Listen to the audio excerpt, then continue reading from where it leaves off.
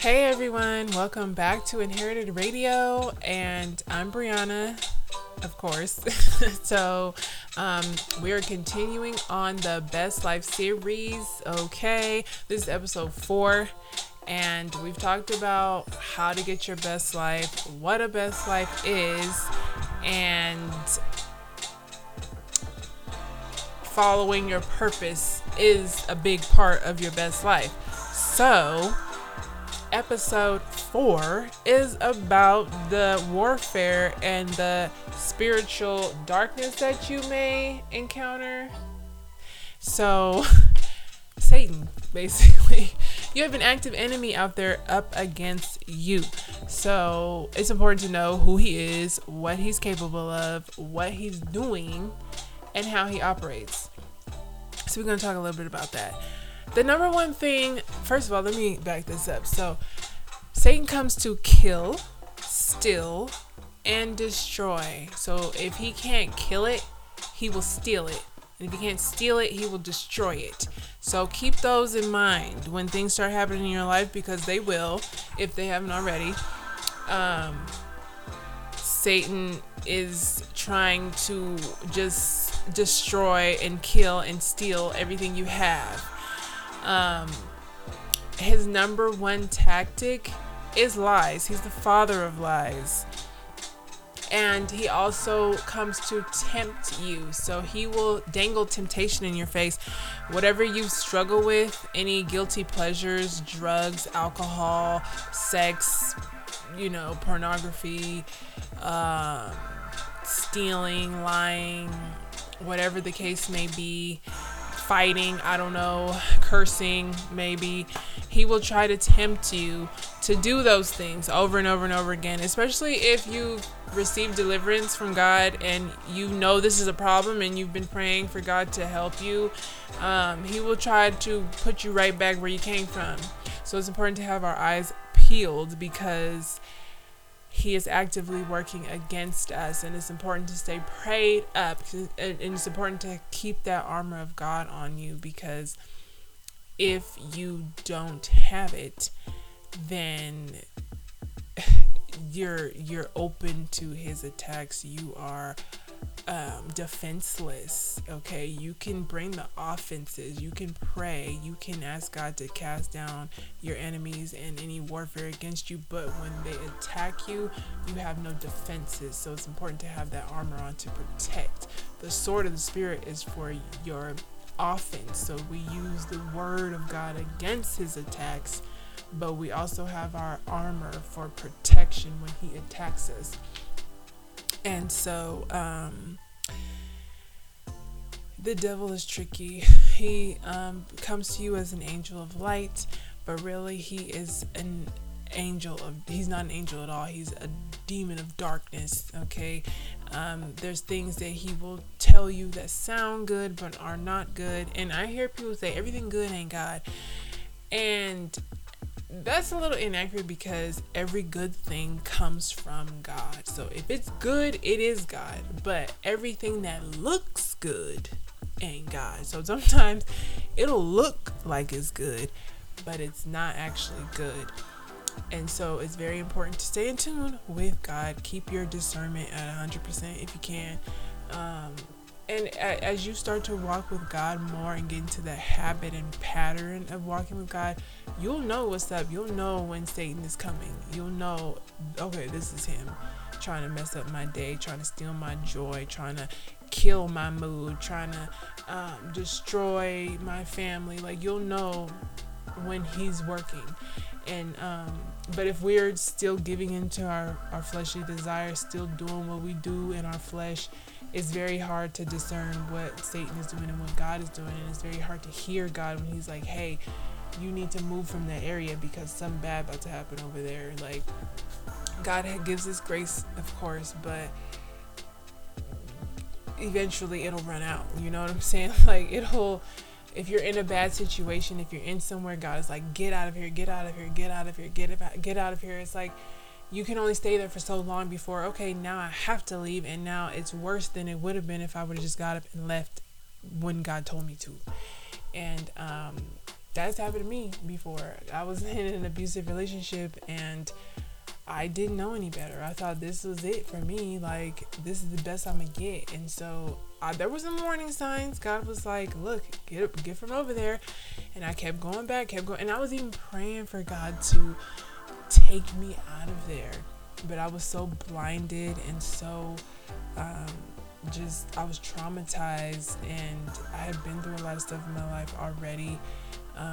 I was just like, I had no idea that God was actually answering those prayers when he did remove me from the situation, because I kept trying to go back. Just like that verse says, like a dog going back to its vomit, like God will remove it, God will bring it out of you, and then we'll just go right back to it. But I was just blind. I didn't see. And that's because I was still wrapped up in all the other stuff that was not of God. And so it's just very important that we die to our flesh, die to our selfish desires, and seek him wholeheartedly. Really ask him what it is he wants from us.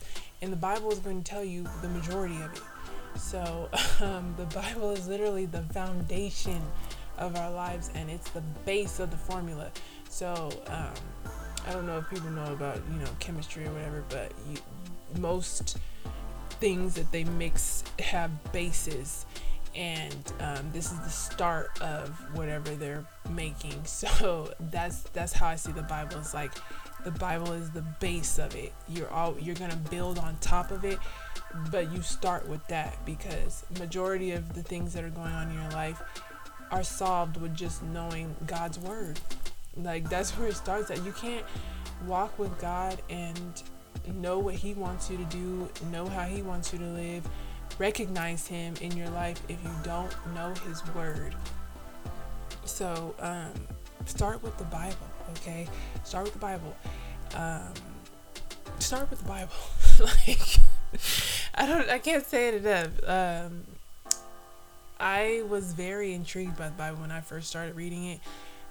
It did not take me a year to read it. It took way less than that.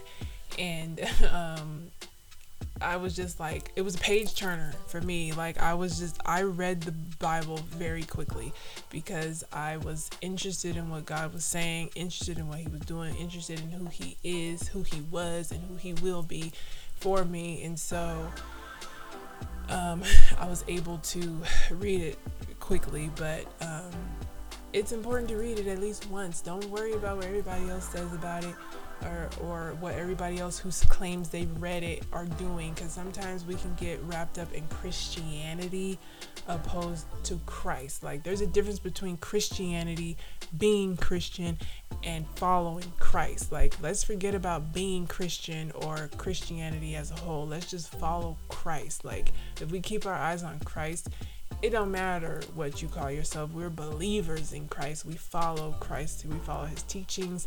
We follow his ways. And we believe his promises, and we believe the Father who sent him. We're grateful for to the Father for the Son. And there's just so much that God has for his children, so much that he has for those who love him. Eyes have not seen, ears have not heard what God has planned for those who love him. I can't even explain it.